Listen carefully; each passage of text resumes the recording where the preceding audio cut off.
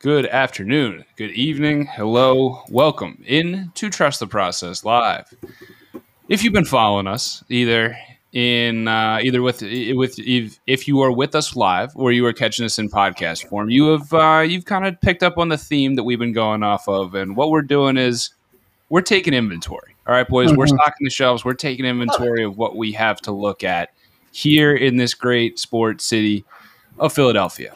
Now, we've been doing that in the form of trials, and we've been putting teams on trial. We've been submitting evidence. We've been asking the grand jury of our peers, which is really ourselves, to make a ruling on these teams. Before we get to that, I am your host, James Hyden, here with my guys, Mr. 5 Digits Max Coolish. I don't know if he has 5. He might have more because he seems to have a bigger bank account because he has a house now. Max, how are you? I'm great. Plucking away every day at the house. Always a new adventure here. As usual, freezing downstairs because I still haven't figured out the temperature control, and ready to get to it. You got a high ass air conditioning bill, man. Yeah. Honestly, it's really not. The upstairs is still like not hot, but it's just so disproportionate to downstairs, especially because I got marble tile everywhere. Yeah. No, not a lot of rugs down here yet to soak up any other kind of cold. Wait, you got marble? It's not real marble. It's not real marble. That's fine. I'll take fake marble. Wait, before we go any ahead, boys. Are we like what kind of temperature are we talking here? Are we like a nice warm 72, or are we like a nice 68 crowd? Oh, I mean, given the choice, I'll take 68. Okay. Given those two choices, I'm going 72. Yeah, really. The issue is I don't like being cold inside. I don't like being my cold fingers inside. are freezing right now. That's always the issue with me. If I'm inside and it's anything lower than 70, my fingers are just always cold. Always Interesting. cold. You don't like getting bundled up? I like getting more bundled up. I do. I had a hoodie on, but I had to rock the Sixers gear. I don't have a Sixers hoodie. I'll do is I'll go 72 during the day, and then I'll turn it down at night because I like sleeping cold. At night I'll get cozy. I like sleeping cold. Yeah. Yep. The man who likes it at 72, YG, the young gentleman, James Jackson. How are you? I'm good. I don't know if anyone is like TV show fans. This is not going to be my tap out, but it probably should have been. I just started that book 3 of Power, the Kanan book. Yeah. And let me tell you, I'm starting early indications of what made Kanan Kanan, if anyone is a Power fan. Okay. So, yeah, I'm hyped, man, but a good week. Start a new job soon. So beautiful. Hey, yeah, man. Beautiful. Yeah, man. I haven't watched book 3 yet. I got to get on that. But get on it. Only 2 episodes dropped, but they're good ones. They're setting some things up, man, for sure. All right. Doc Lock, Josh Safran, the man who locks in picks. How are you? I'm doing pretty good. I'm in the pinnacle of my early 20s right now, simply moving in between college houses and starting a little job, going through found footage of high school football from my high school and door dashing. So just absolutely jack of all trades. Absolutely madness. And let's talk about some basketball. That's what I like to do. With that being said, all rise. The judge is now presiding over the case of the trial of the 76ers. Yes, sir.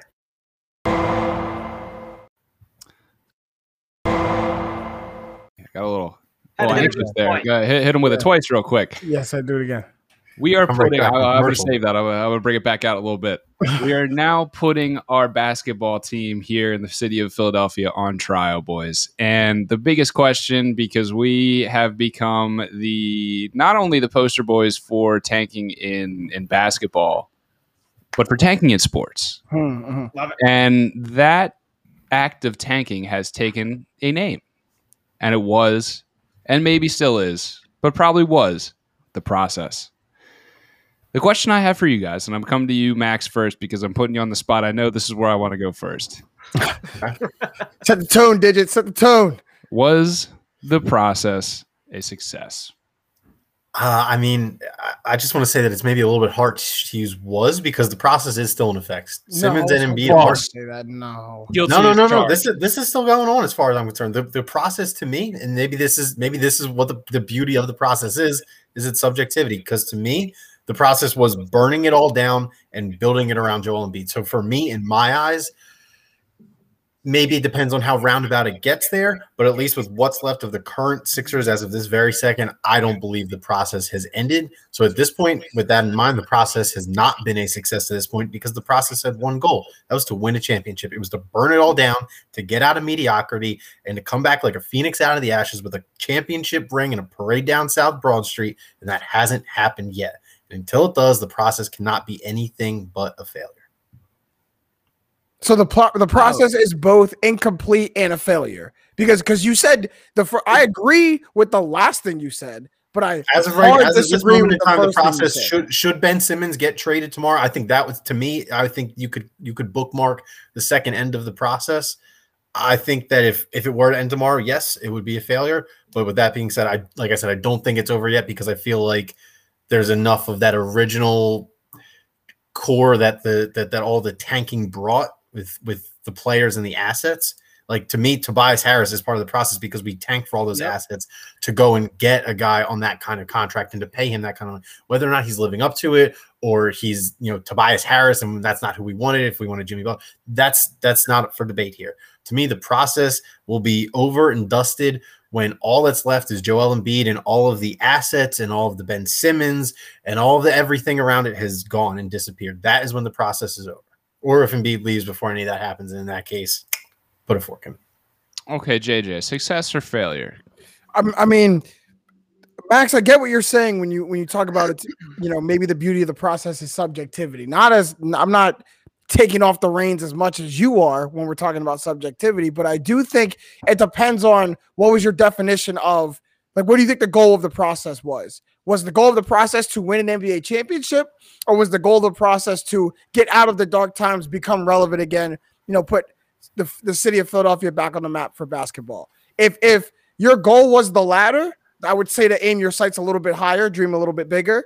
Because I would agree. The goal of pretty much anything is to win. Kind of sad if a big market NBA team is just going exactly. We're not Charlotte over here. We're not looking to just be talked about. We want championships. So from that standpoint, I think from any way you square it, it's a failure. I would disagree with you, Max, that it's still going on. And I think that's an easy way. That's an easy thing to tell yourself if you're a Sixers fan. Kind of helps you sleep a little bit of like, hey, we're not done. We're still building. Like, I don't think it's still the process. I think now it is pay the piper time.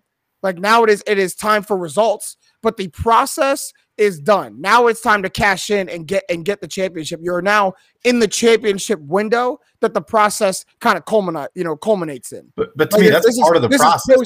This is post-process. The process was to get to now. The process was to get to the championship window. Like, you've made the big moves. You've gotten the pieces that you said this is now a championship, contending team. And maybe this was the first year of it. But I do think this is post-process time. I don't think the process just comes to a screeching halt and it's processed until it's not. Like, I think this is results time. I would agree. Before I think I have a little bit different thoughts than anybody. Before I get to that, Josh, success or failure? Look, I'm not gonna do a victory lap, obviously, because I haven't won anything. But I think you gotta say it was a success because I also think it isn't over, right? And really, real quick, touch on like the definition of the process before I say why it wasn't a success. To me, the fact, like, Ben Simmons, right? Like, that draft pick of Ben Simmons, that was still part of the process. And the fact that we're here today and we're going to be talking about trading Ben Simmons for Damian Lillard or Bradley Beal, that's a success. Like, when Sam Hinkie started this process, this was a team that was trying to build around Iguodala and Spencer Hawes. And Evan Turner, number 2 overall pick, Turner. And Evan Turner, like, you took a team that was about to just dig itself further into the ground and build around Spencer Hawes and Evan Turner, and you are now a perennial 1 seed in the Eastern Conference. Yes, it's still, you still have work to be done, but you've put yourself into a position with assets to have a very successful team for years and years to come. I don't see how that's a failure. I understand because Josh is mad and you don't see a championship ring, but I still think, like, everything that the process did, it's still at your disposal, and they can, I don't want to say easily, right? I'm not going to say easily, but you've put yourself in a position to be a top 3 seed and really have a good chance to win the title every year. But who wants a consolation prize? Who wants a participation trophy? Congratulations, you made yourselves relevant. Relevancy only gets you so far. And you can't call trading Ben Simmons to get somebody else a success, because Ben Simmons was like the last cornerstone piece of the process. Trading him and admitting defeat is a failure on that. Which is a failure in process. If you trade Ben Simmons for Lillard or Bradley Beal, I don't think that's a failure at all. I think that's like, damn, Ben Simmons was your number 1 overall pick. Ben Simmons was supposed to be the great reason why you made the fans suffer, because we got the next NBA superstar. First of all, the reason is Embiid, Simmons, and the other like Fultz, like they were supposed to be extras. They didn't work out. It became Embiid, but you can't tell me that when Ben Simmons got drafted number 1, he was the Fresh Prince. Yeah, okay. I agree, man. I was like the biggest Ben Simmons guy. I was so right, okay. But I think you gotta look like, yeah, sure, that didn't work out the way it is, but we're talking about a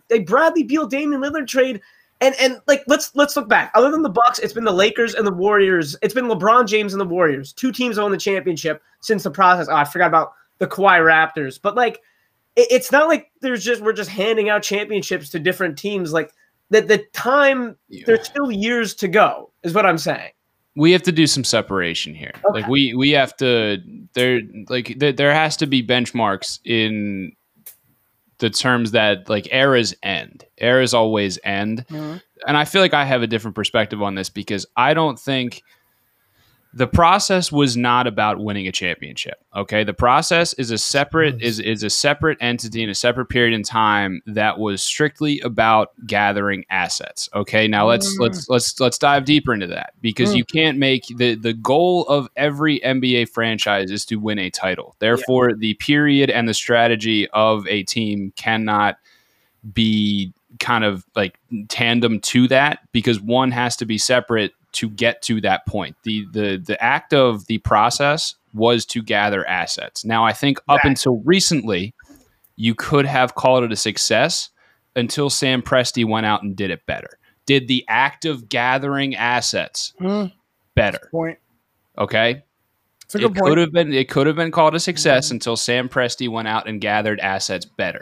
The process ended as soon as you started giving away those assets. Now, giving away doesn't mean drafting those players using those assets. The process ended as soon as you started making deals, including those assets. I disagree with that, because Sam Hinkie was very vocal in the beginning stages of all this that he was open to using these assets eventually to turn them into better and more established players. Exactly. So to me, that signals the end of the process. Yeah, and I agree with Banners, because when does that end? Like, if we keep talking about you use this pick to get this player and flip that for the next player and flip that, you can always track, the acquisition of a player back to something. Exactly. But that's why I don't like this, because this ripple effect has to end at some point. When Sam Hinkie was saying that, he was saying that as the GM of the franchise with a total picture intact. He obviously he needs to talk about more than one thing than the process, but using those assets to then go out and acquire something else, not using them to take players, that signals the end of the era where you are done trying to gather assets, and I guess you could call it relevancy. You have now moved into let's take actually, this kind of goes out across all. Let's take baseball. When the Padres were so bad and they went out and got Eric Hosmer, that signaled to the rest of the league that we are now making big moves to tell people that we are entering a different phase of our franchise. Now, the Hosmer thing didn't pay off, and Manny Machado was really that type of signing. But when they went out and signed Eric Hosmer, that told not only the league and the players, but everybody else that we are done tanking. This is now our direction. Okay? I agree. So let's translate that to the Sixers. Once you started giving away those assets that you were stockpiling, that told you the process was over. As the turning point, it has to be. Exactly. So that tells me the process is over. Now, and my point is, I think it could have been a success until Sam Presti went out and did it better. Now, I think you kind of have to separate the Ben Simmons, and that's where our next question is going. I think you have the act of getting him was a success. I think how it went is a failure. Is a failure. Yeah. You weren't supposed to trade Ben Simmons. Like if Ben Simmons was the 12th overall pick, trade the number 1 overall. Yeah. And we're about to be trading our second one in 3 years. The 15th overall pick, whatever. But not the number 1 overall pick. He was never supposed to leave the franchise. So, and then just right there, trading assets to go get Markelle Fultz also told you it was over because you used assets to move up to a number 1 pick. The process has been over. The process has been over. The process has been over and done with for years. And I also think you can signal the end of the process with a new regime. When old GMs come out, Brett Brown kind of survived the new regime, but there was a clear difference when the jerseys changed, when the mascot changed, when the aura changed. Like, yeah, just like with the Eric Hosmer deal that you likened to in the MLB, it was almost like a message the Sixers were giving off that, like, we're not bad anymore. We're back to our swagger's back. Basically. Oh, we're not trying to be bad anymore. We're not trying to be bad anymore. So if the Sixers, swagger's back, we're a playoff team now. So if the Sixers trade Simmons right after we get off the show and we get Beal or Lillard, and then they go and win a championship next year. But the process has already been done. That'll be great for the Sixers. It'll be great for the Sixers. Because you don't have the championship without the process. That's fine, but you're right. But that doesn't mean that it's still going on. Yeah, thank you. Call the process a failure if they win a championship next season. Because the process was supposed to be a championship with Ben Simmons. I'm calling it as I see it at 7-16 on 7-26. You know what I mean? Like, it's not as of right now. Sam Presti out-processed the makers of the process. And Sam Presti only did that because Hinkie, as Owen Shields says, Hinkie died for our sins, and he also died for Sam Presti's sins. While that may be true, that doesn't mean that, like, it's like, well, you're right. Sam Presti did, or Sam Hinkie did die for our sins and for Sam Presti to take that business model, but that doesn't mean that Sam Presti isn't currently doing it better as the owner of 20 billion first-round picks. Right? I no disagreement. Absolutely no qualms with that. Point is made. All right. So we talked about a benchmark in there, boys, and one of our benchmarks was one of the top three picks in the NBA. Now is a bit of a convoluted time because there's so many options. There's so many opinions. And I want to before we get to the kind of crux of the issue, which is, of course, Ben Simmons, I want to ask you what your ideal draft night would look like, because this kind of goes hand in hand with our talks about draft picks, talks about assets, and it gives you a nice little parlay or segue. And I have parlays on the brain. Segue into the real crux of the issue, which is number 25. So we're going to go back around. Josh, what does your ideal NBA draft night look like? Yeah, my ideal NBA draft night is simply, like, in the simplest terms, it's the Sixers aren't picking when pick 28 comes around. Like, I don't really have an exact formula or recipe for how that happens. And I love the NBA draft. You know, I love seeing who the Sixers are going to get. But I think you're at a point, like we were just saying, you're at a point where, especially pick 28, there's not a lot of these guys who are going to just slot into your team. Like, this is about winning championships. So my ideal NBA draft night is the Sixers make a trade before or during NBA draft night and get a real player. Like, I'm not even talking just about Bradley Beal and Damian Lillard. Obviously, I love those two guys, but make a trade for a guy who can play now and let someone else take 28. I don't want to cop out all the way. I want to throw out a few names of guys that I would like, though. I don't know. You know, this seems like the craziest year for, like, mock drafts. Like, I've seen so many different guys going different places, but the few guys I'd want some Bones Highland action from VCU. I'm seeing Dosumo. We all know Ayo Dosumo from Illinois He's fallen pretty far. I don't think he's going to fall all the way. Trey Mann, he's fallen pretty far too. And I'm trying to remember the name. Oh, Springer, Jaden Springer out of Tennessee. Those are a few of the guys that I've seen down there that I think the Sixers would really surprised if Jaden Springer's still there at 28. He might slide, but maybe not. Maybe not all the way to 28. 28's, yeah. 28's. I mean, truth be told, and the other reason why I don't want them making a pick is, like, if I'd want anyone, I'd want a big. Like, I want a guy who can just play, like, some minutes behind Embiid. Like, why are you giving me that face? Nah, because you go get a backup. You don't draft a backup center. You go get a backup center like the Dwight Howard deal again. You go get a rental center for a year to play behind him. Bring back Tony Bradley. Bring back Tony Bradley. I just feel like we got, like, for the first time in a long time, we have guards and we have guard depth. So I'm like, go get someone big. But it's like, no, I agree. Like, that's why I said I didn't name any bigs, because, like, who am I going to name? Charles Bassey. I don't really like him. Like. So, you know, I think all in all, like, my ideal draft is the Sixers don't pick at 28, which is just crazy for me to say. Oh, I like that. JJ, ideal draft night looks like blank. Ideal draft night just looks like Daryl Morey getting active. Like Daryl Morey's name has got to be in heavy circulation in his draft, and I think maybe on more than one occasion. I like it. He's got to have his hand in multiple phone calls and multiple cookie jars to see really what the Sixers can get.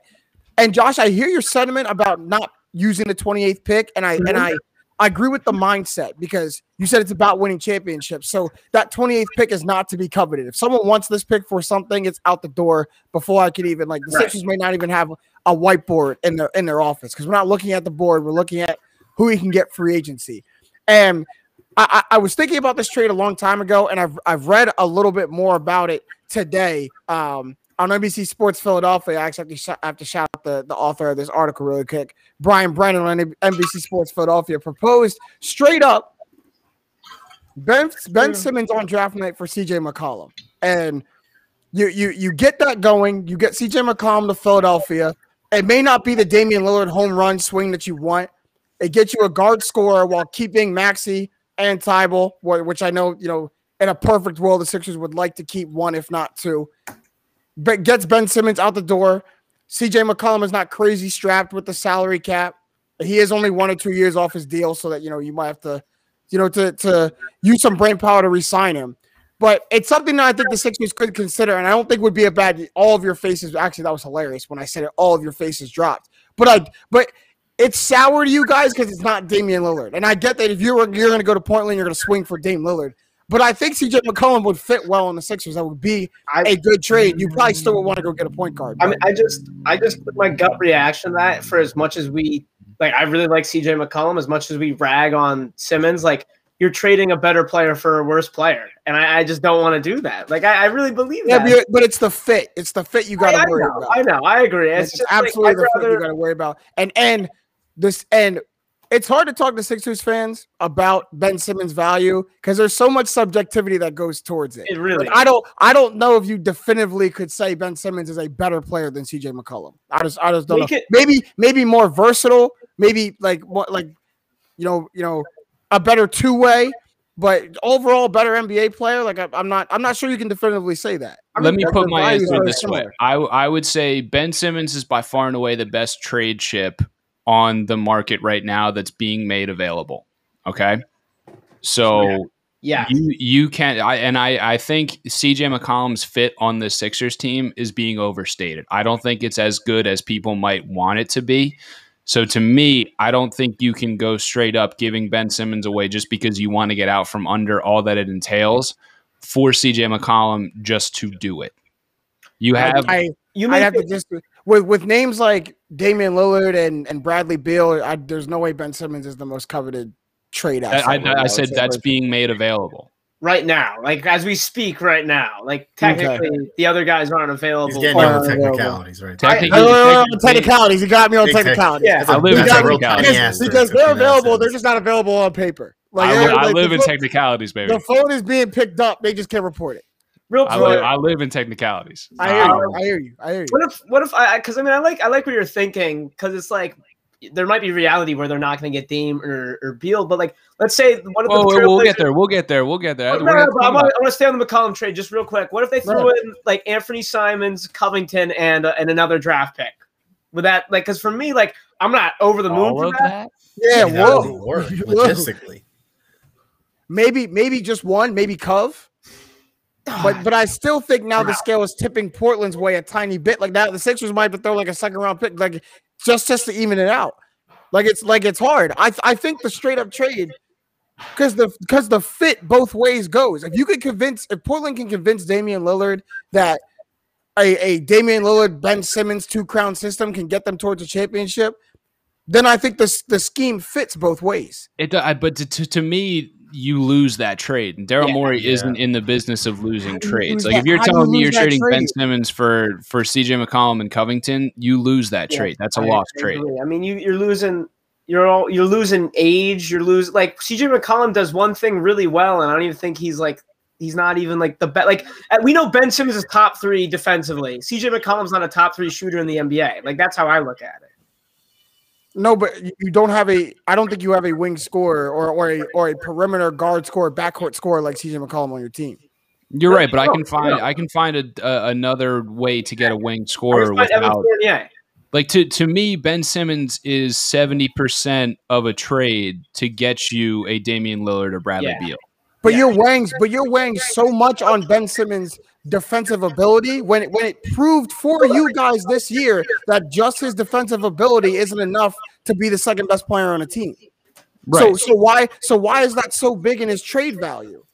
Because it's an offensive driven league. So you're asking teams to invest in a guy just because of his defense? It's because of the team makeup. We counted too much on that without adding the offensive side of the ball. Other teams are very much more equipped to add a defensive player like him with the ball movement skills that already have the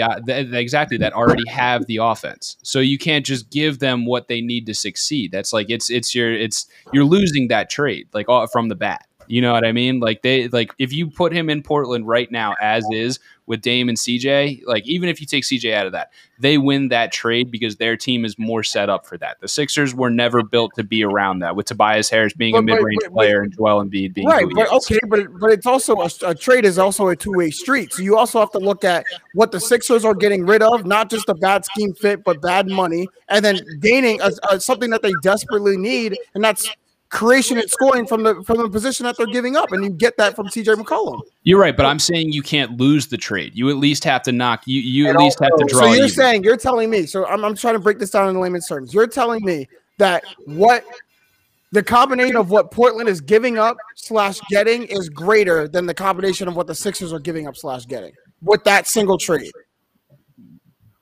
Yes. I'm not sure. I think that wording kind of tripped me up, but I think we're So what Portland is gaining is greater. What Portland is gaining. Portland's net gain is greater than the Sixers' net gain. Yes, exactly. Yes. Yeah, and just also, I think McCollum's only making $3 or $4 million less than Simmons. Like that also like the money part is also like that's rough. Like to me, I'm more than willing to give up a haul of draft picks, another player, and Ben Simmons for a Bradley Beal or a Damian Lillard. Yeah. Agreed.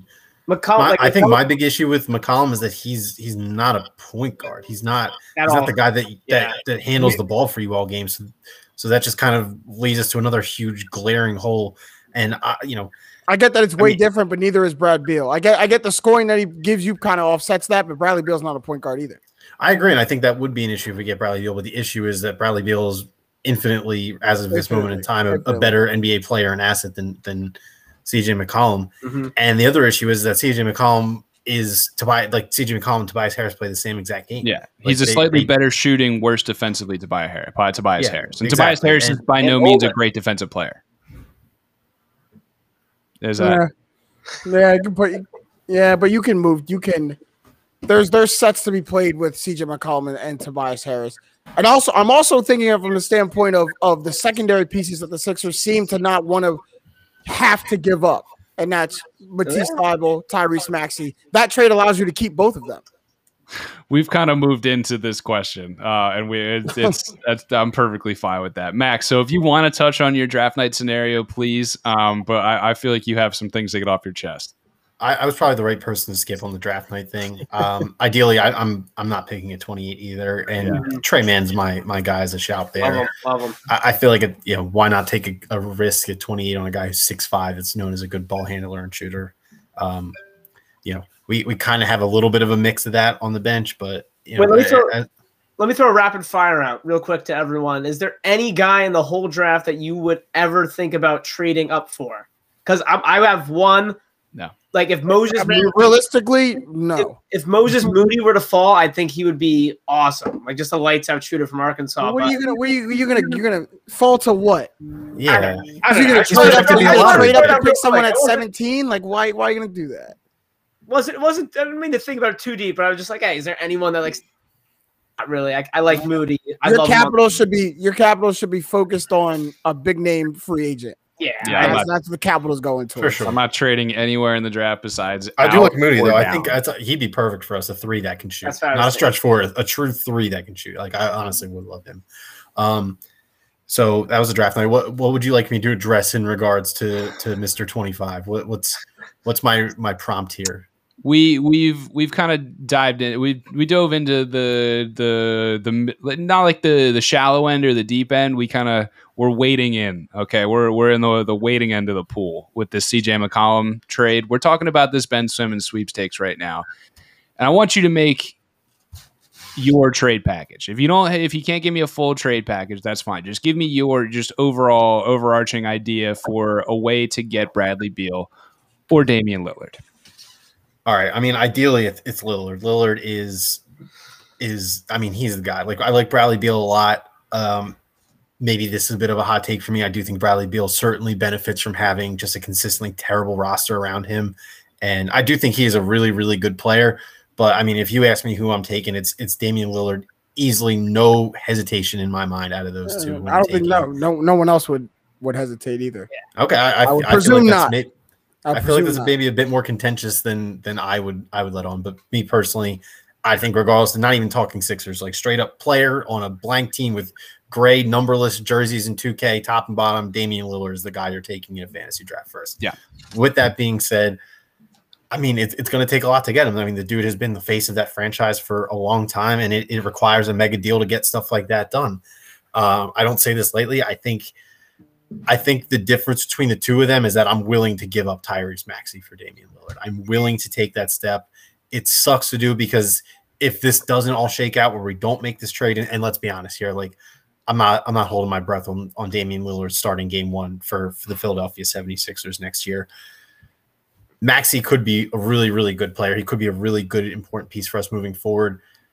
Damian Lillard is the quintessential superstar. He is a premier scorer. He's a premier handler of the ball, is a great leader, huge in clutch moments, which is maybe the most important reason that I would like him on the Sixers, because, if I have to watch another minute and 27 seconds where the Sixers score 1 out of 2 from the line and lose a game by 2 again, like, I don't know how many more games I can keep doing this. So I need a guy that can take over, and maybe this is Bradley Beal being plagued by a bad roster around him, but for two guys who both haven't won a lot, it sure feels like Damian Lillard is much more of a winner than Bradley Beal is.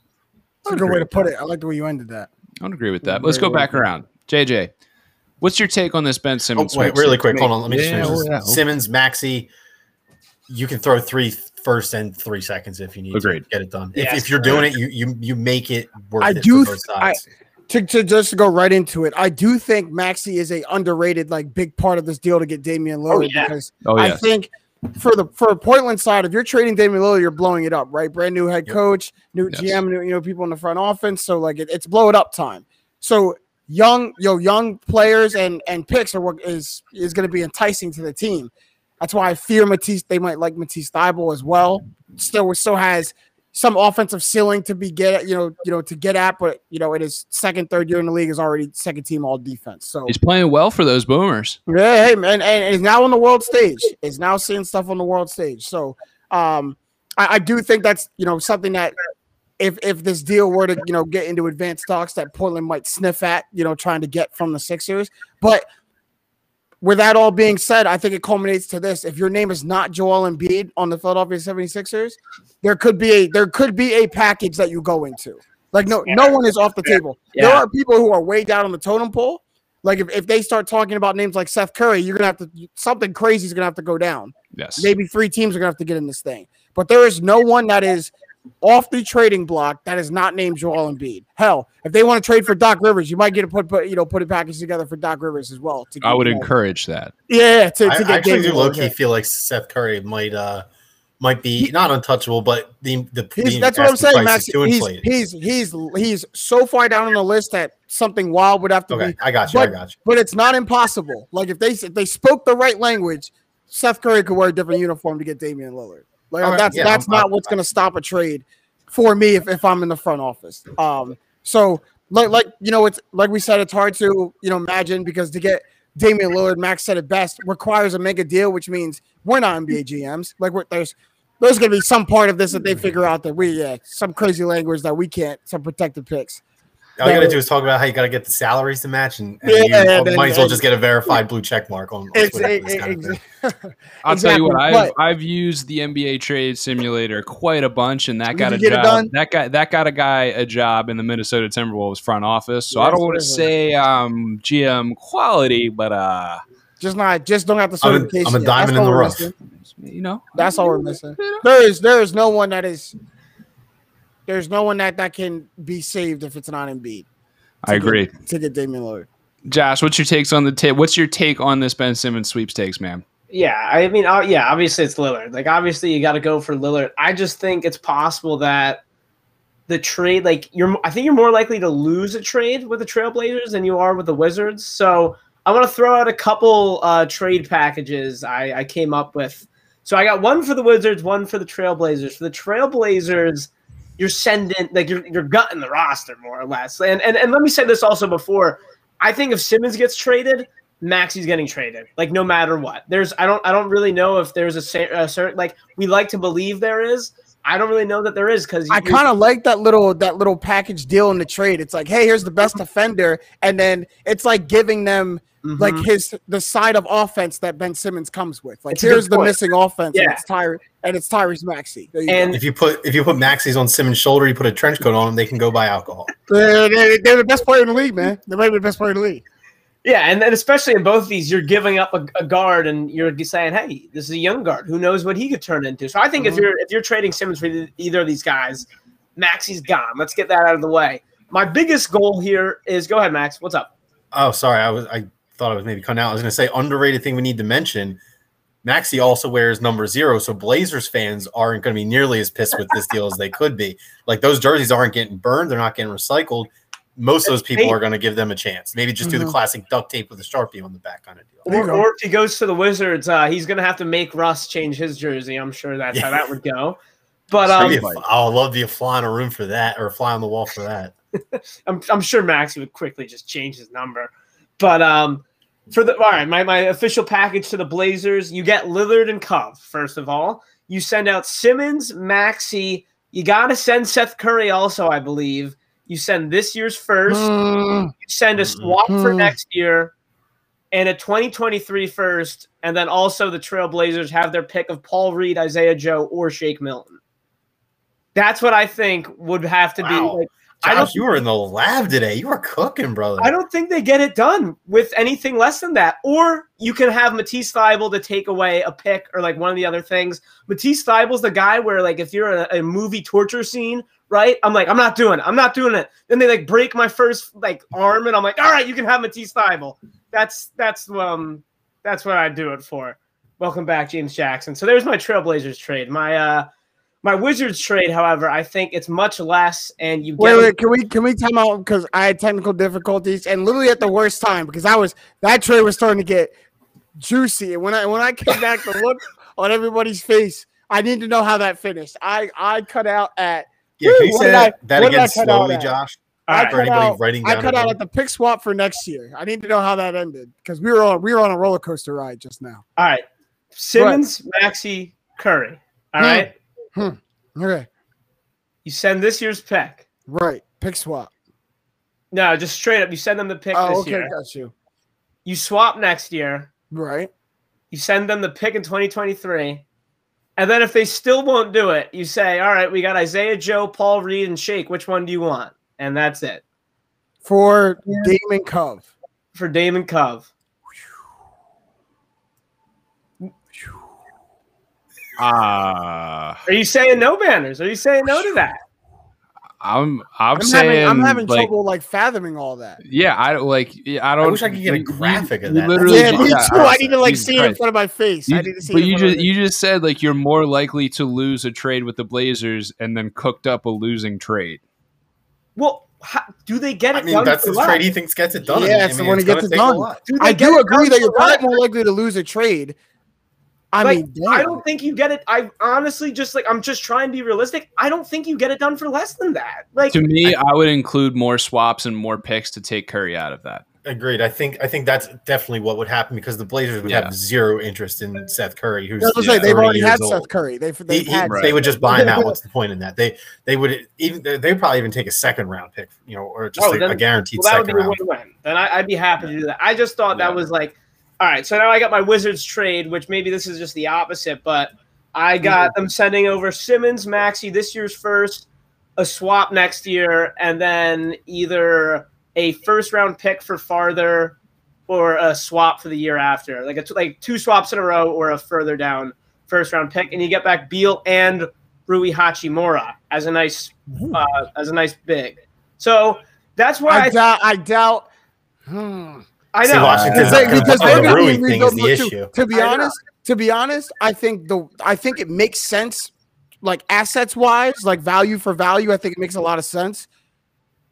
They're going to be in blow it up mode too, because Russ is on his way out the door. Beal's on his way out the door. Rui is part of that young next core for them. And I don't think they're opposed to moving him. I think a lot has to go for them to give up one of their young cornerbacks. Could I entice you in swapping Hachimura for Bertans in that trade? Yeah, I thought you were going to go like Bertans way, Thomas Bryant way.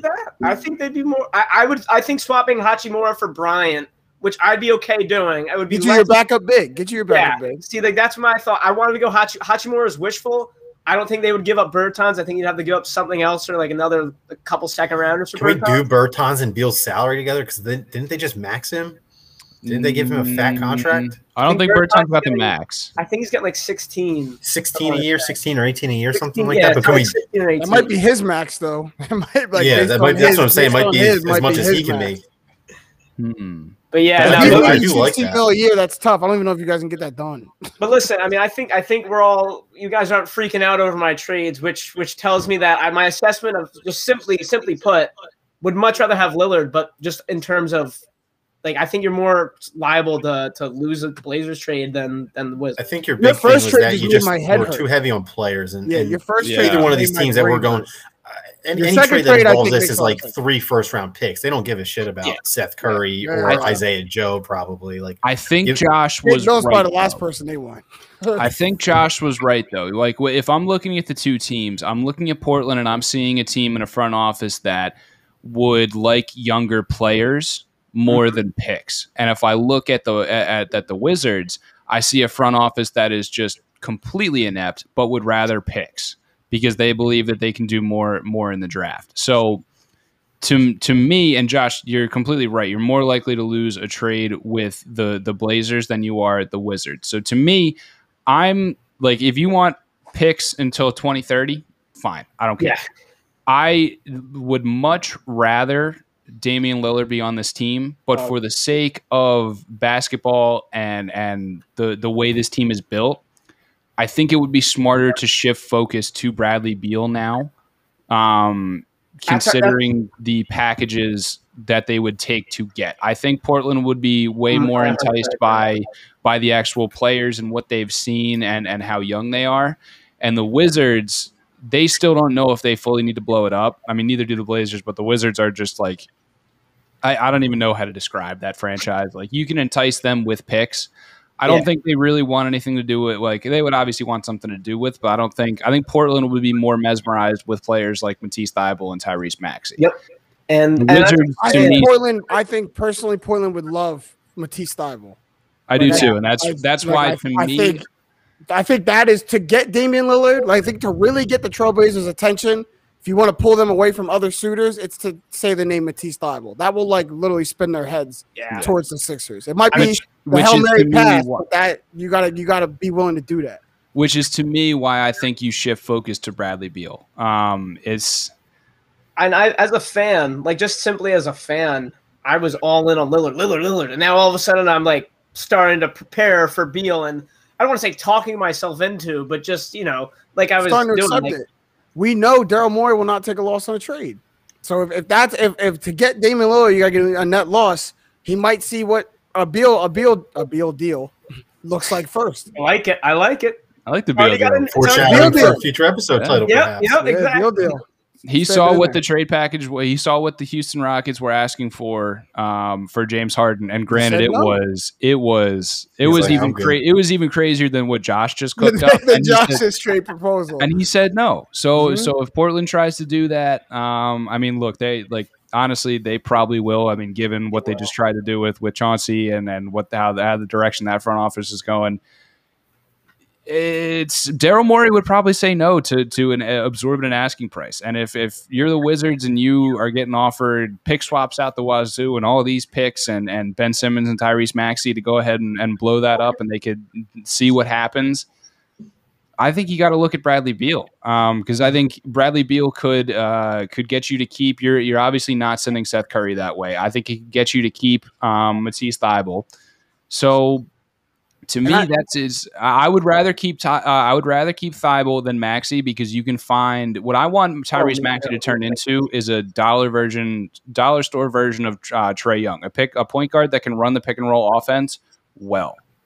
You can find a guard that can run the pick and roll offense well. You can't find Matisse Thybulle, who is an All NBA defensive player that still has offensive ceiling left, who is young. Yeah, and I would rather give up. I think the language of what Daryl Morey said is important when, right after the season ended, he's talking about we still believe in Ben Simmons. We still think, we can get him to the level he wants. All that kind of talk, I think is important to send forward to the market to let people know that we're not desperate. Like if we can't get a deal done, we will keep him and work on him and see what we can do. But I think that was important for everyone to know that, like, hey, don't come to me with these ludicrous offers. Oh yeah, we won't take a loss on him. We still believe he's an all-star. Yeah, I think the Harden thing should show that they're not just going to get. I mean, it is a little bit. It's not the exact same, right? Like before last year, everything was different. It feels like the Ben Simmons has always been an eggshell topic. I'm feeling things, Max. You got me feeling things. Eggshell topic. Eggshell topic. All right, boys. Last question of the main event right here. Set me these odds. You're the sports book. We are the sports book. We are Vegas. We own everything. Set me these odds for a championship in 5 years. All right, Josh. Championship odds next 5 years for the 76ers. Go. Even. I'm just going to set them at even, but I'm also going to say I wouldn't take it. I wouldn't take the odds. Just get your money back. I wouldn't bet it, but I think it's appropriate at even. If you think it's appropriate at even, what happens if they make a trade for Bradley Beal or Damian Lillard? Then it goes to minus 220. I was like, saying, yeah. I've got the trade already. Like it goes into that thought process is that Simmons is going to get traded for one of these guys, and it's even. Like I think it's 5 years. Like I said about the whole process argument.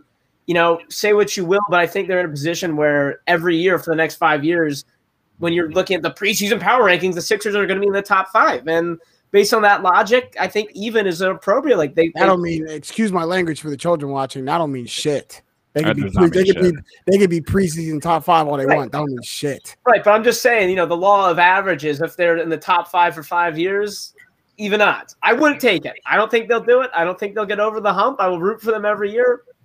Even. Okay, JJ, what are these championship odds?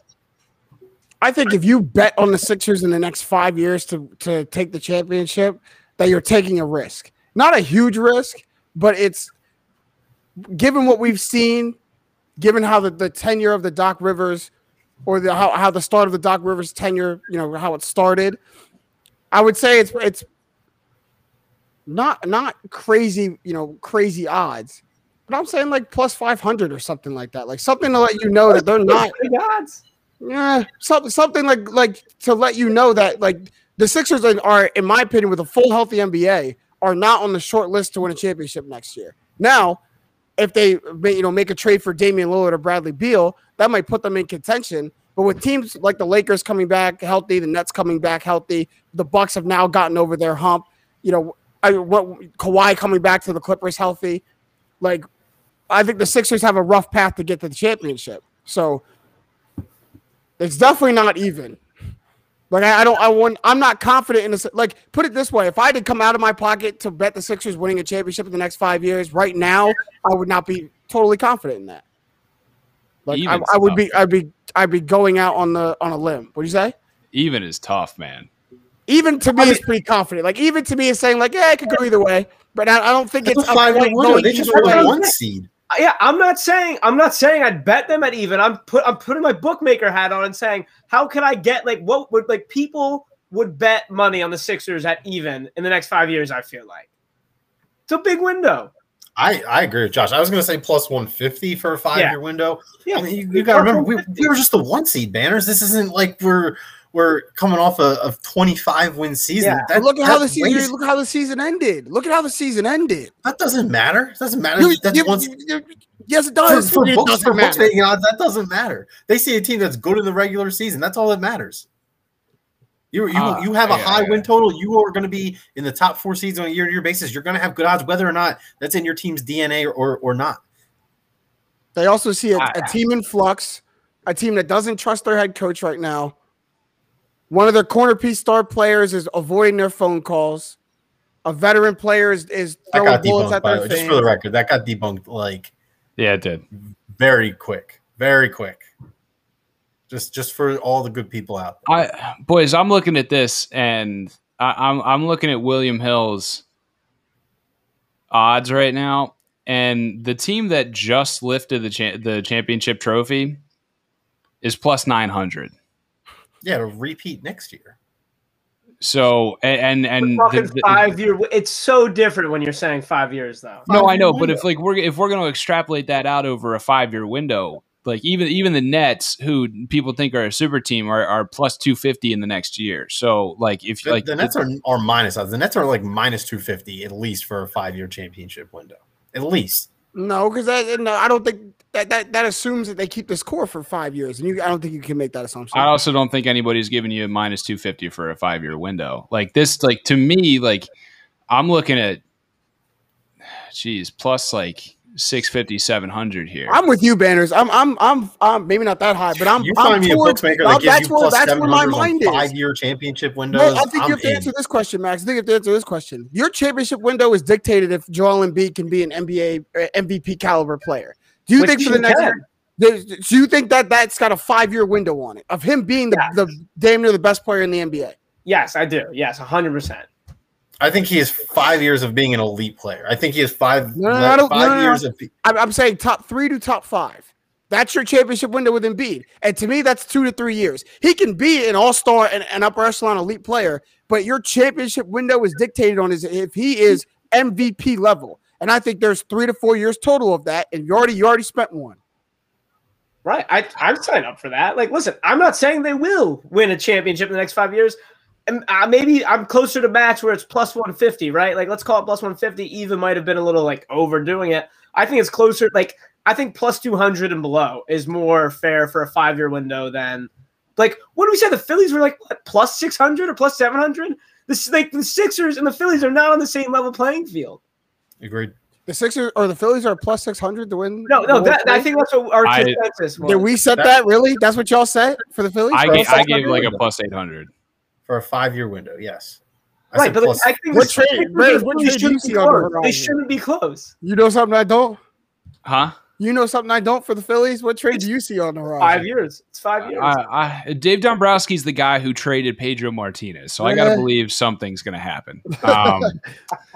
Jesus. All right, boys. We took up a lot of time there in the main trial, so we're gonna let a couple of these topics we have for the second half roll over into next week. But before we get to the ruling, before we get to the speaking of the jury, I want to tell you guys about our friends over at PHL Sports Nation. You got to check them out. PHL Sports Nation, a local Philadelphia sports site covering your favorite teams across blogs, social media, and every kind of print, everything. You got to check them out, phlsportsnation.com, Philadelphia Sports Nation, enhancing your Philadelphia sports fan experience. And also, if you didn't catch us live here today, you can catch us wherever you get your podcasts, whether it be Apple, Spotify, Anchor, anywhere in between. You find one we're not on, we'll get on their head. Trust the Process Live, TTPL Philly. You guys know where to find us. And now, boys, we have to reach a ruling. Okay, it's got to be a majority. There can be abstains. You can abstain from a vote if you want to. I will be the foreman. I will collect all of the rulings here, and I will issue. You're teaching me a lot about how the judicial system works. By the way, I used to watch a ton of Law and Order. We're getting near into these rulings, so we're going to go around. And the trial of the 76ers, are they guilty of? Wait for it. Keep them on the hook here. I got to build up suspense. I'm waiting for it. Are they guilty? Oh, are they guilty of failing this city? Wow. Woo! The jury now must now deliberate. We are going back into all records are sealed. Turn in your cell phones. No contact with the outside world. Lunch will be delivered every 12 hours. We will now go around and we will deliberate. We will start with our guy, Josh Safran.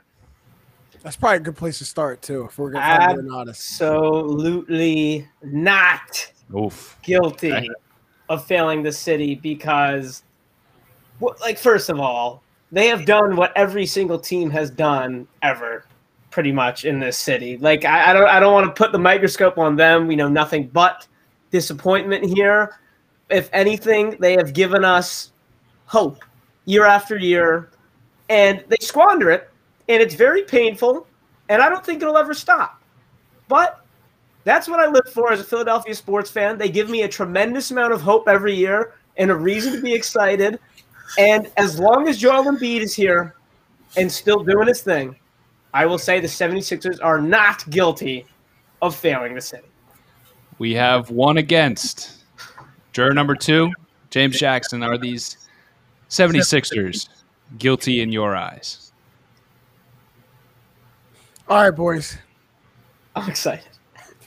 It's time for the tough talk because if we go secular here and kind of circle back to one of our first discussions about an hour ago, and we said, was the process a failure or not? I think it is okay to say that the Sixers failed the city for the process era. I think you can fail and succeed in different eras in different tasks for the city. But the Sixers did ask the city of Philadelphia to stand by a team who 3, 4, 5 years in a row won 10 games in a season. Number 1 overall pick after number 1 overall pick, failed experiment after failed experiment. And the city stood by this team, gave them its criticism when it deserved it, but the city stood by this team. And in my opinion, the goal of going through all of that was to get a championship. The reason why we put you through that known pain and suffering was to get a championship. And at the end of the process, the championship was not delivered. So in that task, I think this, and that's our overall discussion. That's why it led. I think in that task, sadly to say, the Sixers I found the Sixers guilty of failing the city.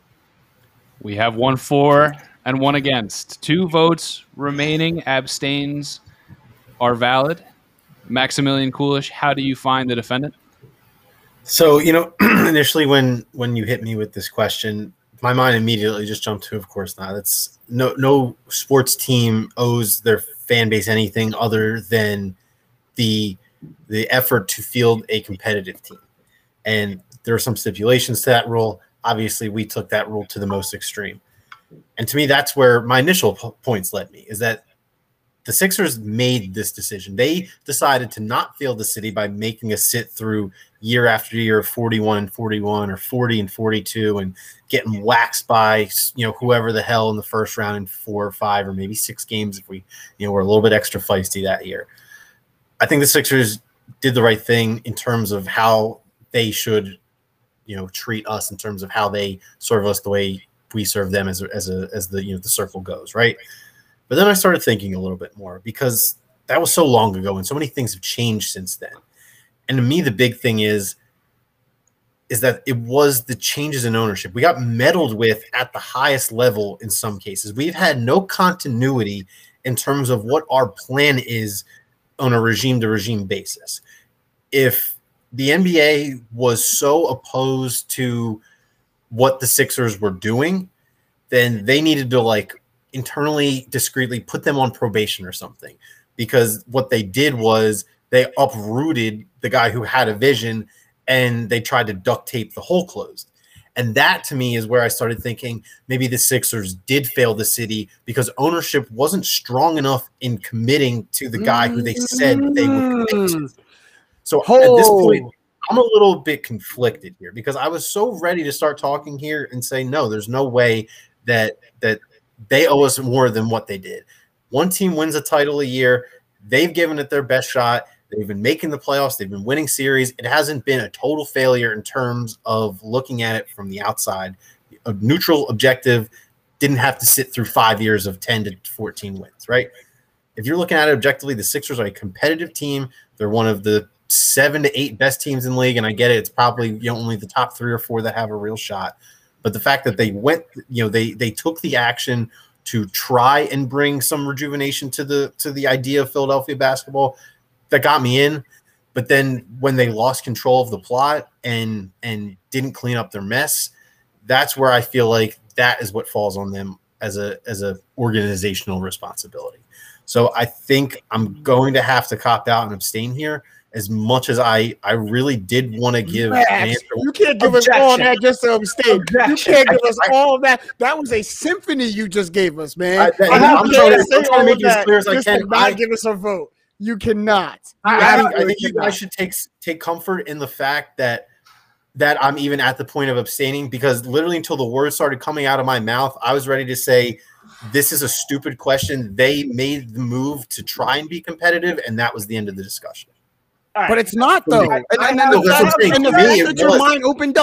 fact that your mind opened up, is kind of where I'm going. Like, can you just give them an A for effort and call it okay? I can't say that I cannot personally say they failed the city, because they took the steps necessary. They traded away those picks that they accumulated when they sucked. They've traded up for number 1 picks. They've drafted number 1 picks. They're trying to get all-stars around their best guy. They made the midseason rental move for Jimmy Butler. They have made the moves when they needed to make the moves to show a commitment to winning. Whether or not that pays off and it ends up with a ring and a banner. You don't care about the execution of it. You don't care about the execution of it. Then. Exactly, because only one team wins a title a year. That's like saying that every team who doesn't win a title that year has failed their respective market, regardless of because not every team made their fan base sit through not mediocrity. Like. So you know what you went through. That's the thing. The fan base was sitting through mediocrity. We went through embarrassment. 10 years of mediocrity between NBA finals and the process. That's the thing. That's where I'm going to have to shut you down there, because the Sixers lived through a decade of mediocrity and they saw where it got. But that wasn't the process. That's what I'm saying. That's what led to the process. Exactly.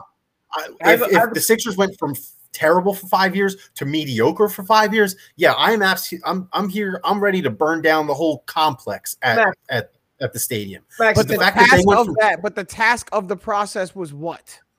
The task of the process was to burn it down and build a contender eventually. No, Max. You know the task of the process was to win a championship. Was to win a championship, excuse me. Was to burn it all down, build a great team with homegrown assets, trade assets, whatever you can do with all those stockpiled assets, and you win a title.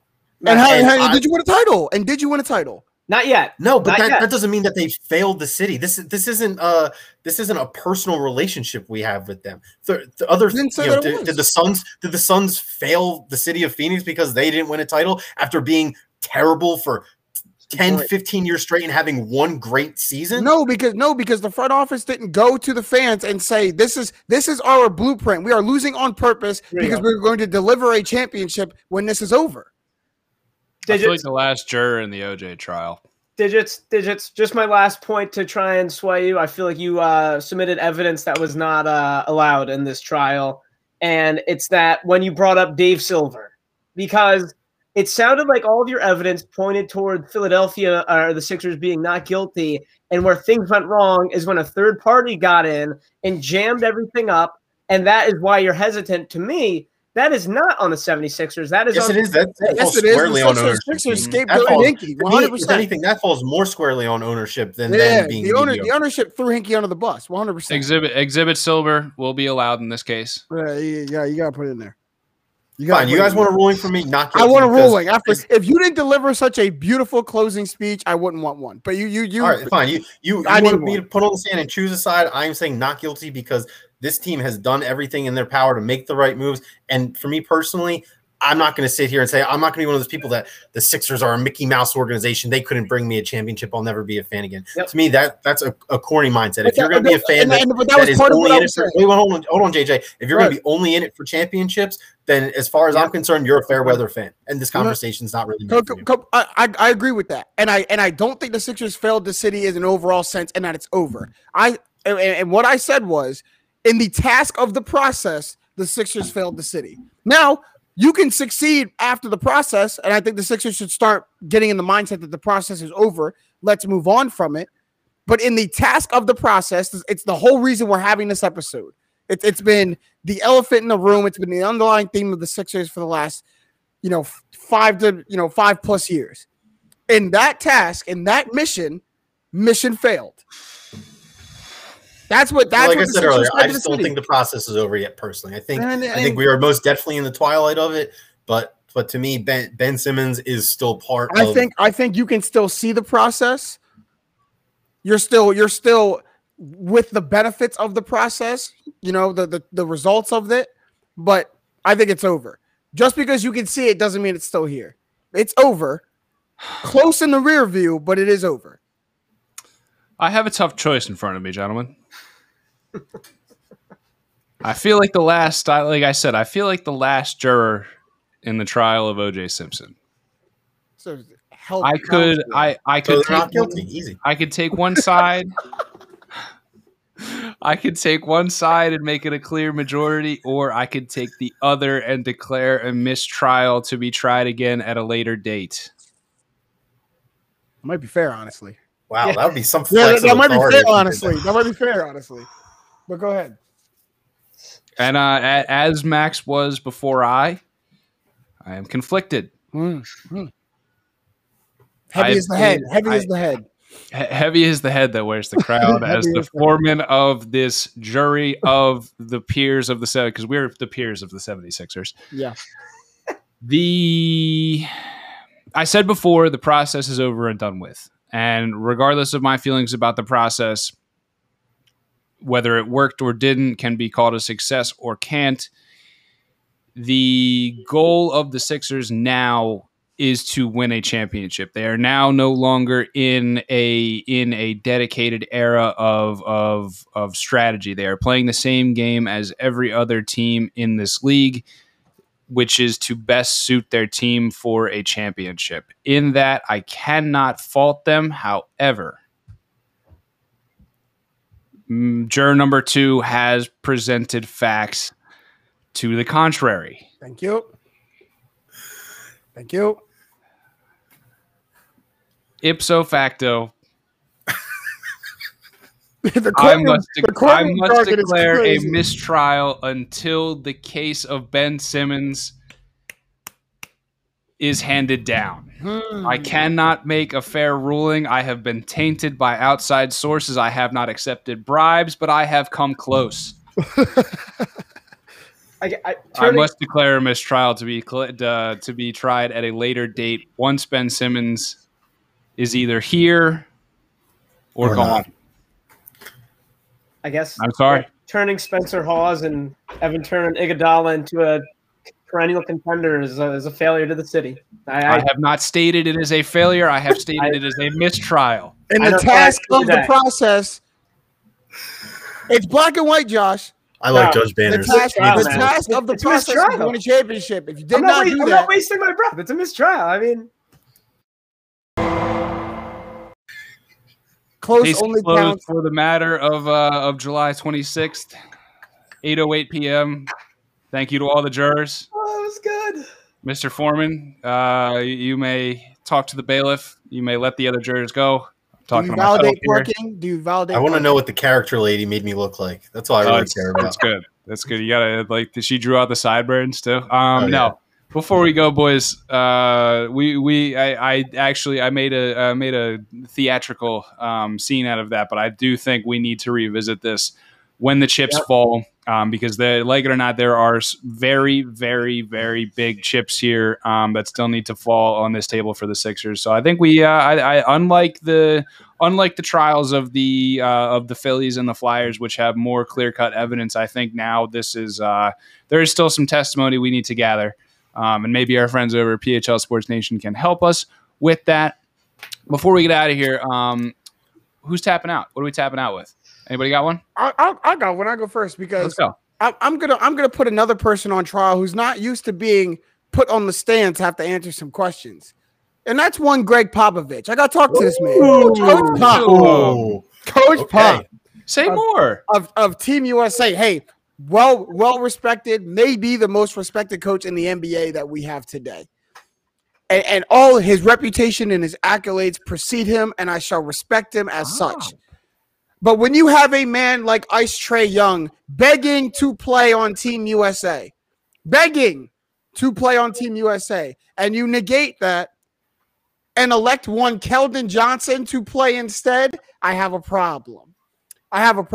Because I didn't know Pop would play favorites on the world stage like that. Now, we all know that Keldon Johnson not only is a rookie, he's a rookie for the San Antonio Spurs, the team in which Greg Popovich coaches.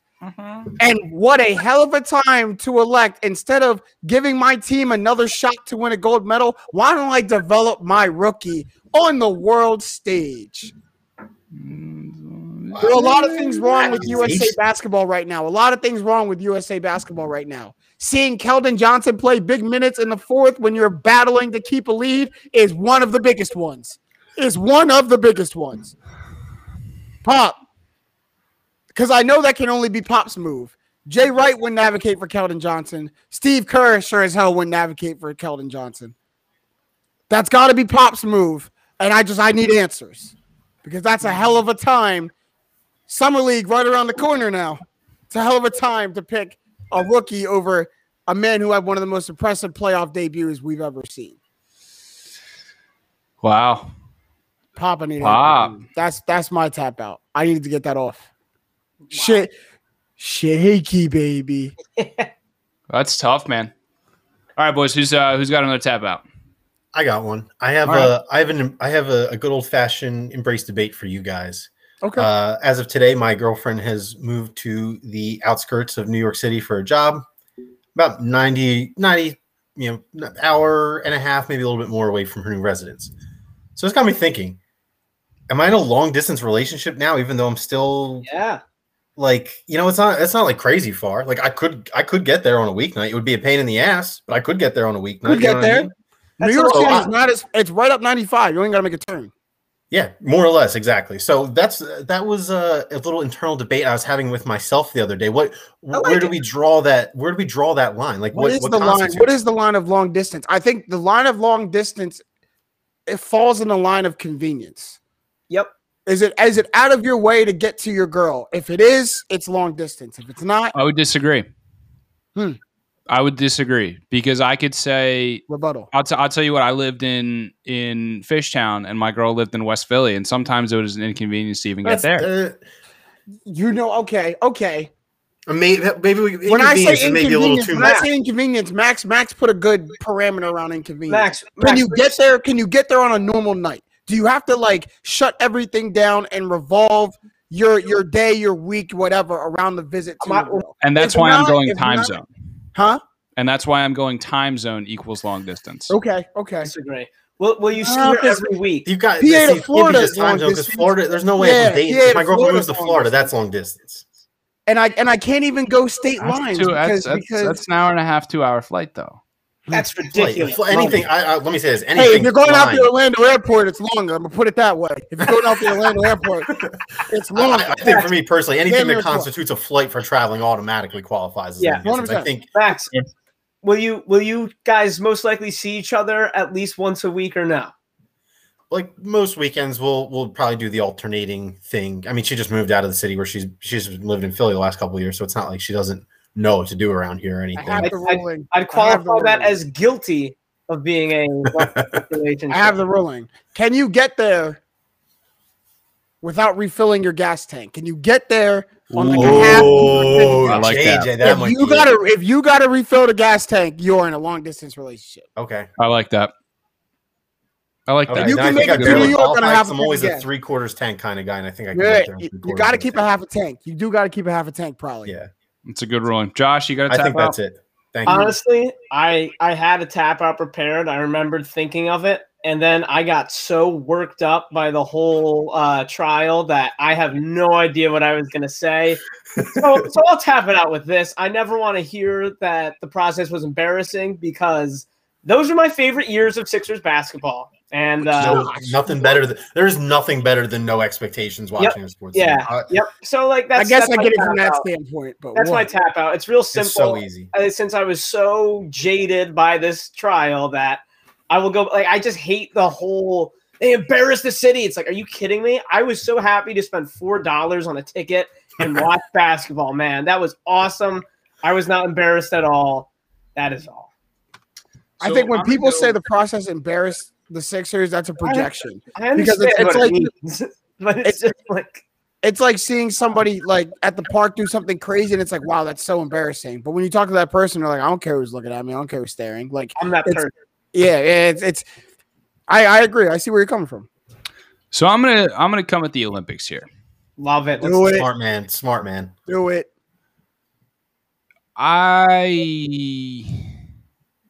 Whoever's making the decisions for the Olympics media team should be fired. I almost did the same thing. There has been, if you really like, how the choice to DMCA content from these Olympics, Peacock is absolutely asinine for the biggest events too. We got a producer. We got a producer here. This is the only time in people's lives they would potentially watch the sport of handball.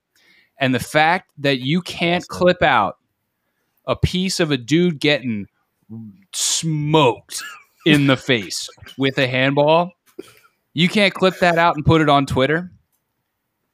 You can. You're just going to get your account. It's going to get taken down. It's going to get taken down in 30 seconds. It is the Olympics saying, if you want to see handball, you can only go through us. And subscribe to Peacock. Not only Peacock. Yeah, it's behind a paywall. It not only is that archaic, it's foolish. It's along the theme of the Olympic Committee living however long ago you want to say, but not in 2021. Dan, I don't mean this to come at you, but this is just like so huge major baseball vibes from the Olympics. Just top to bottom. Just really just it is what it is. An amazing job of blowing this. Yeah. When they have the spotlight, like when the one time people care about the Olympics or baseball, like those words are interchangeable in whatever I'm about to say here. Whenever the masses are focused on that sporting event, the people who run it are just like, how can I make this so unenjoyable for everybody who's not in person, and then even make it suck for those people too? Because that's what it seems like they're trying to do. Most people couldn't even find the opening ceremonies. Yeah. I know they have it was a record low in ratings. It's down like 20% for the opening ceremony. Didn't they air like like 7 in the morning Eastern or something? This whole thing is just a master class in how to not operate in today's day and age. Like if I can't go on Twitter, and if I couldn't catch the race, if I can't go on Twitter and see the clip of the women's USA women's team won the first gold medal in Taekwondo ever to happen for to happen for this country. I have no idea. Exactly, because you didn't see the clips on Twitter. You didn't see any of these clips on social media because it is it's only available on Peacock. There are 13-year-olds winning gold medals in skateboarding. I'm sorry. I want to see a 13-year-old go off a ramp and do a Hell yeah, I didn't even know 13-year-olds were allowed in the Olympics. I don't think they are in most sports. I literally think, from my understanding, I think the people who got skateboarding into the Olympics, like they basically treated it as if like they were like becoming like a small country, becoming part of the country. They basically did like negotiated their own rule set. Like skaters are allowed to wear their headphones. Like they're allowed to wear like earbuds while they skate and stuff. Like skateboarding is they kept it lawless land. They kept it as un-Olympics as possible. And they have 13-year-olds. The Olympics could be cashing those two kids for 12 more years, at least 15 more years, 20 more years. Fuck it. Language. But you know what I'm saying? Like, Those kids are 13. They could easily skate. They should be taking over the Olympics Instagram account for the day, showing behind the scenes. Exactly. Seriously. And also, just my last thing was like USA basketball, which aside from like all the other things we're saying, their first game was literally not on TV. Like that's the difference between the MLB and the Olympics. I agree with what you were saying, but the MLB will be please. We're on ESPN tonight. Give us a chance. But the MLB also did like YouTube Live and stuff to begin to see. They were trying to find their own way to fumble. I gotta say this. I don't give baseball credit for much, but the fact that they went hard for YouTube, which is where kids under the age of 12 live, is maybe like the smartest thing they've done since 2000. I gotta give them credit for that. The most eyes in America is going to be USA basketball, and their first game, you're like, nah, Peacock. And the Olympics are so. We treat everybody the same that they're not going to realize that, like, yo, you got to realize where your moneymakers are. The USA men shouldn't be playing at a time where most people in the US aren't awake. Like, our games should be at a time where our country is going to see them. I'm sorry, we're the number one team in the world. It comes with the territory. So when it's also, US versus Iran, like, it shouldn't be at 10 o'clock in the morning. I was just going to say, there's no amount of Peacock subscription revenue can touch the amount that you can charge live advertising on TV for US. The fact that they lost their first game and they're still on Peacock. Could you imagine the Nielsen ratings that a USA men's basketball game on ABC would get after they lost their first game? My telecast from the US. It's crazy, dude. Even give me a noon Eastern start time.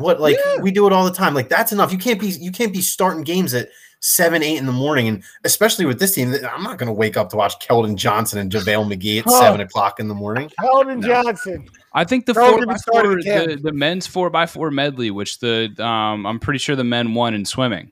Like, that is like, I'll take you guys back to when like Michael Phelps was competing and Ryan Lochte were competing in those events. TV. That was like, dude, I'll tell you what, I watched my fair share of.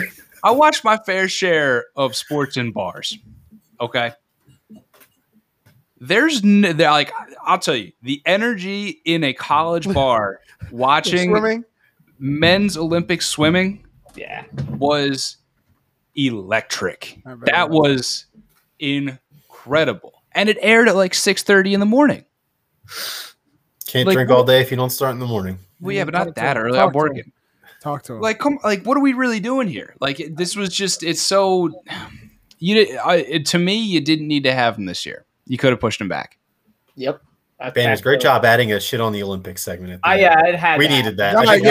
Needed it. Hey, we could have a whole episode on shit on the Olympics. That is tip of the iceberg of what they're cardboard beds. You can't be Congratulations, MLB and NCAA. You guys are good. Someone did it worse. Someone did it worse. Jesus. And unlike the NCAA and the MLB, the Olympics don't even feel the need to put out any kind of quote, statement, nothing. Yeah. It is what it is. Fellas, we're gonna light a big torch and let our ratings go up in smoke. Fellas, I'm at home now and it's dinner time. So all right, boys. It's been a pleasure. We got all that out of our system. The trial of the 76ers has been declared a mistrial to be tried again at a later date. And the Tokyo 2020 Olympics are guilty. You better believe we will try try them again at a later date. But for everybody here at Trust the Process Live, thank you for tuning in. We're brought to you by My New Philly, where something's always new and everything is always Philly. If you did not catch us live, you can check us out in podcast form or on YouTube / My New Philly or anywhere you get your podcast, Spotify, Anchor, anywhere in between. Trust the Process Live, TTPL Philly. Till next time, we'll see you next week, everybody. If you know someone at Twitter, hit us up at TTP Live on Twitter. Hasn't been active in 11 years, so let's get that over to us if you can help us. See you, Philly.